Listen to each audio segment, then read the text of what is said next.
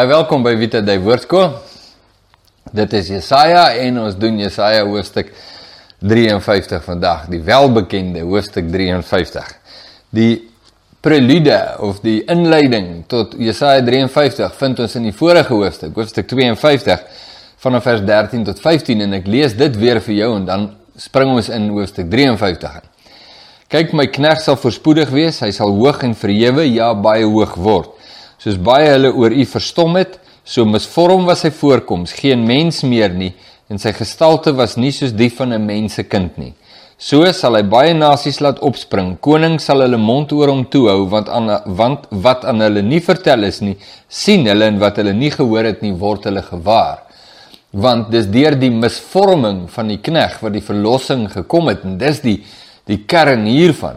En mens wonder, waarvoor sy gestalte was nie meer soos die van 'n mensekind nie. Misvormd was sy voorkoms, geen mens meer nie. Wat profeties is van dit wat die mense aan hom sal doen, en hoe hulle hom sal mishandel en martel en aanrand, en hom uiteindelik vermoor. En juis deur dit kom die verlossing. Wat 'n geweldige gedagte. En dan hoofstuk 53. Wie het geglo wat aan ons verkondig is? En aan wie is die arm van die Here geopenbaar? Hy tog het soos 'n loot voor sy aangesig opgespreid, en soos 'n wortel uit droë grond. Hy het geen gestalte of heerlikheid gehad dat ons hom sou aansien nie, en geen voorkoms dat ons hom sou begeer nie. So die kosbare gedagte hier is hoe gewoon Jesus was. Nou in Filippense 2 sien ons iets hiervan, so kom ek blaai gou soontoe en dan lees ek net vir jou wat daar staan. Hierdie gesindheid moet in julle wees wat ook in Christus Jesus was. Hy wat in die gestalte van God was, het dit geen roof geag om aan God gelyk te wees nie, maar hy het homself ontledig deur die gestalte van 'n diensknegt aan te neem en aan die mense gelyk te word. So ons sien dit hier is hy totaal en al ondrukwekkend. Dit is vir my kosbaar, want dit is so in teenstelling met die kultuur van mense. Hoe meer blinkstefans ou kan word, hoe suksesvoller jy jouself kan voordoen, hoe aantrekliker is jy. Ons hou van die blinkstefans, ons is mal oor hulle, ons volg hulle graag, en ons wil graag soos hulle wees, en ons gebruik hulle as rolmodelle in ons lewens, en verkeerdelik baie keer dink ons, maar ons kinders het rolmodelle nodig, en dan soek ons nou onder mense, jy weet die sterkes en die slimmes en die voortvarendes, wat nou soort van met 'n goeie inbors half, want hulle trek die aandag van die mense, hulle trek die aandag van die kinders, want dis 'n baie selfsugtige, selfbehepte ding. Jy wil graag in die teenwoordigheid van 'n suksesvolle persoon wees. Jy wil graag in die teenwoordigheid van iemand wees met akkolades en medaljes en met titels en met heerlikheid. Jy hou daarvan, want hier's die ding. Jy wil ook so wees en jy hoop dat hierdie persoon jou ook sal lei na heerlikheid en akkolades en medaljes en titels en posisie. So dit is 'n vreeslike selfgesentreerde ding. Hier kom die knegt van die Here, en die knegt van die Here is net nie 'n blinkstefans nie. Hy's gestroop van alle heerlikheid. En daar is 'n geweldige heerlikheid by hom, maar nie dit wat jy nie op aarde kry nie. Nie die heerlikheid waarmee mense hulle toevou nie.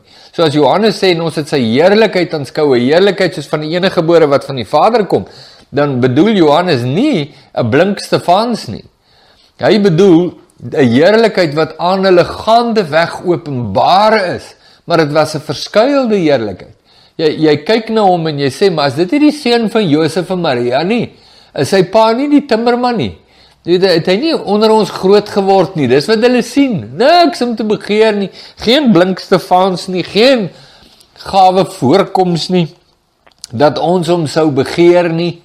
Staan daar. En hy was verag en deur die mense verlaat. Dit sien ons in Jesus se bediening. Johannes 6, wat by verre nog nie die epitoom van die verwerping van Jesus was nie. Maar Johannes 6 waar die mense hom net los, en Jesus vir sy disippels sê, wil julle my nie ook verlaat nie.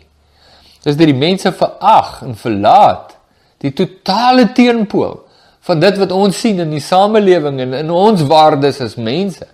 Dis die een wat God stuur. Hy is die leeu van Juda, ja, hy is. Maar hy kom as 'n lammetjie, as 'n klein lammetjie, onbeïndruk is ons met hom. 'n klein, nie net 'n klein lammetjie nie, maar 'n vars geslagte lammetjie. Hy was vragend deur die mense verlaat, 'n man van smarte en bekend met krankheid. Ja, soos een vir wie 'n mens sy gelaat verberg, hy was verag en ons het hom nie geag nie. Nogtans het hy ons krankhede, ons gebrokenheid op hom geneem en ons smarte, die het hy gedra, sy eie gemaak. Maar ons het hom gehou vir een wat geplaag, deur God geslaan en verdruk was. Maar hy is ter wille van ons oortredinge deurboor. 1 Petrus 2 vers 24, praat ook daarvan. Ter wille van ons ongeregtighede is hy verbrysel. Die straf wat vir ons die vrede aanbring, was op hom, en deur sy wonde het daar vir ons genesing gekom. En die hooffokus van die beskrywing, sy wonde, ons genesing, kom al vroeg uit Jesaja, eintlik al uit Jesaja 1, waar God sê, waar wil julle nog geslaan word? Die mens dra die slaan van God, die grimmigheid van God, en is verbrysel daardeur. En hier kom die knegt van die Here, en hy dra dit, sodat ons die herstel kan beleef. Hy dra die grimmigheid, sodat dit op ons nie hoef te kom nie. Watter sot sal hom verwerp, sal hom nie aanvaar nie. Nee, is eintlik die boodskap hier, weet jy wie is die knegt van die Here? Weet jy wat het hy kom doen? Sodat jy nie verder geslaan hoef te wees nie. Ons almal het gedwaal so skape, vers 6. Ons het elkeen sy eie pad geloop, maar die Here het die ongeregtigheid van ons almal op hom laat neerkom.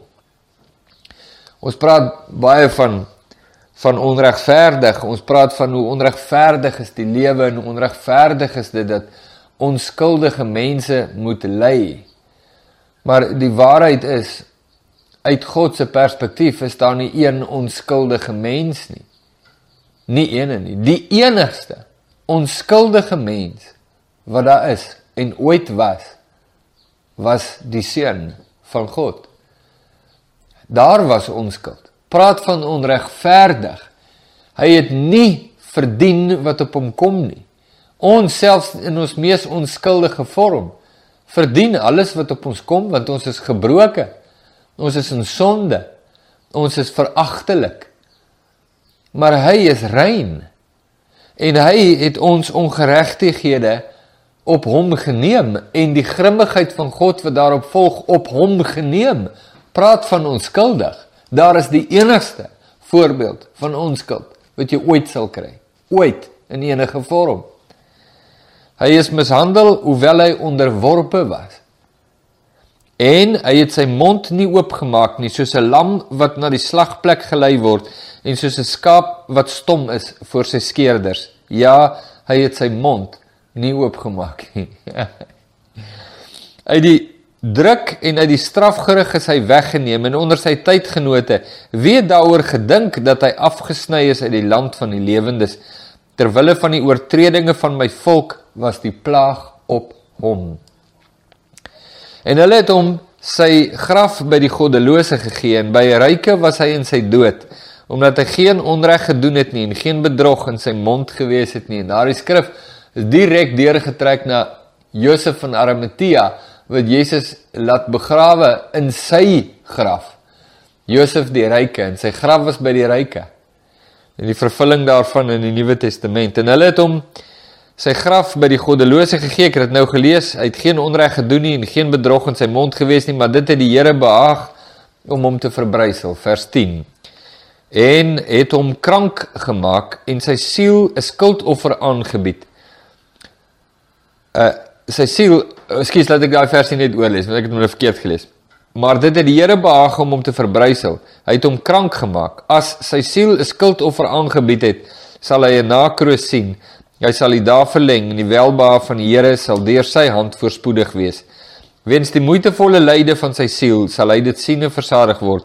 Deur sy kennis sal my knegg die regverdige baie regverdig maak en hy sal hulle skuld dra. Net so vir interessantheid, ek en jy is so skuld belaai. Dis wie ons is, as mense.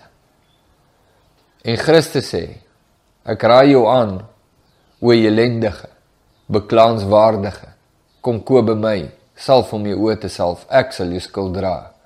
Buig jou hart voor my, laat jou bou op die hoeksteen wat deur die bouers verwerp is.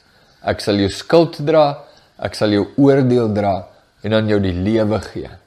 Maar as jy my verwerp, as jy weier, sal jy die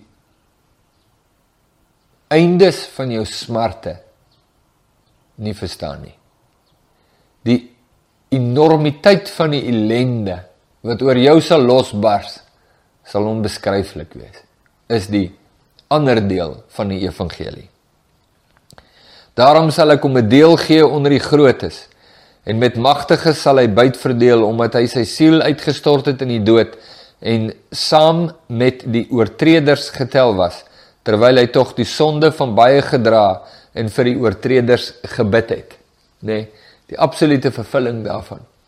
Ook op die dag van die kruisiging, terwyl Jesus daar hang en sê, Vader, vergeef hulle, want hulle weet nie wat hulle doen nie. Jubel onvrugbare, sê hoofstuk 54. Wat nie gebaar het nie, breek uit in gejubel en juig, jy wat geen wee gehad het nie, want die kinders van die eensame is meer as die kinders van die getroude, sê die Here. En die enigste mense wat rede het om te jubel, is mense wat hulle gebuig het voor die knegg van die Here, die een wat sy lewe gegee het, vir hulle lewe. En ek en jy het een van twee keuses. Jy sien, daardie keuse het nog nooit verander nie, van die Ou Testament se tyd tot vandag toe nie. In Deuteronomium 30 was die keuse, tussen dood en lewe. Die Nuwe Testament is die keuse, tussen dood en lewe. En die lewe het nou 'n naam. Die lewe se naam is Jesus Christus. Kies die lewe dat jy kan lewe. Hulle wat die lewe gekies het, is die onvrugbare wat nou kan jubel en kan juig, waarvan Jesaja 54 praat. Maak die plek van jou tent wyd en laat hulle die doeke van jou tentwonings oopspan. Verhinder dit nie. Maak jou lyne lank en slaan jou penne styf in, want jy sal regs en links uitbreek en jou nageslag sal nasies in besit neem en verwoeste stede bevolk.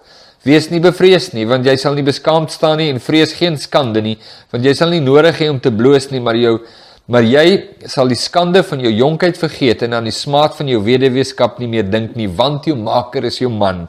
Die Here van die leerskare is sy naam en die Heilige van Israel is jou verlosser.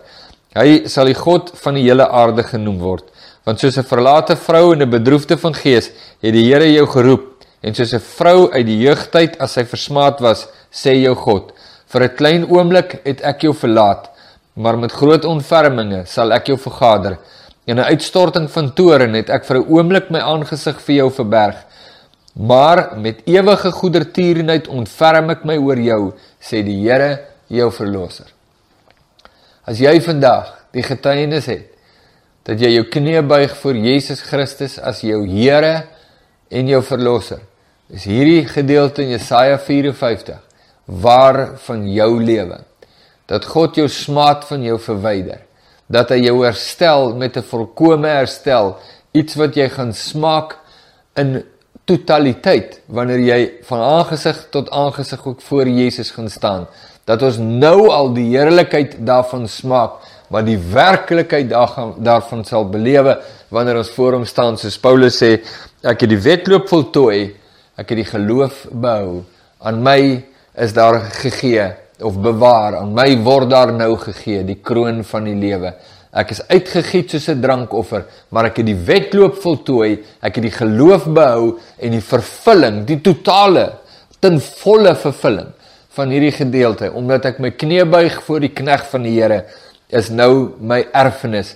Soos Petrus sal sê, daar's 'n erfenis wat vir julle bewaar word in die hemele, onverwelklik, onbesmetlike erfenis, wat vir julle bewaar word in Christus. Dis die kosbare ding, as jou getuienis vandag is, dat jy jou knie voor Jesus gebuig het, en buig, dis die ding, en aanhou buig, totdat jy jou finale asem uitblaas, sodat jy, soos Paulus kan sê, ek het die wedloop voltooi, ek het die geloof behou, ek het my liggaam kastei en diensbaar gemaak, dat terwyl ek vir ander preek, ek nie self verwerplik is nie, en jy die vooruitsig, dat wanneer ek hom gaan sien, binnekort, van aangesig tot aangesig voor hom gaan staan, ek ook die kroon van die lewe sal ontvang, en in volle vervulling van hierdie profesie, aangaande die knegt van die Here, in my lewe sal wandel.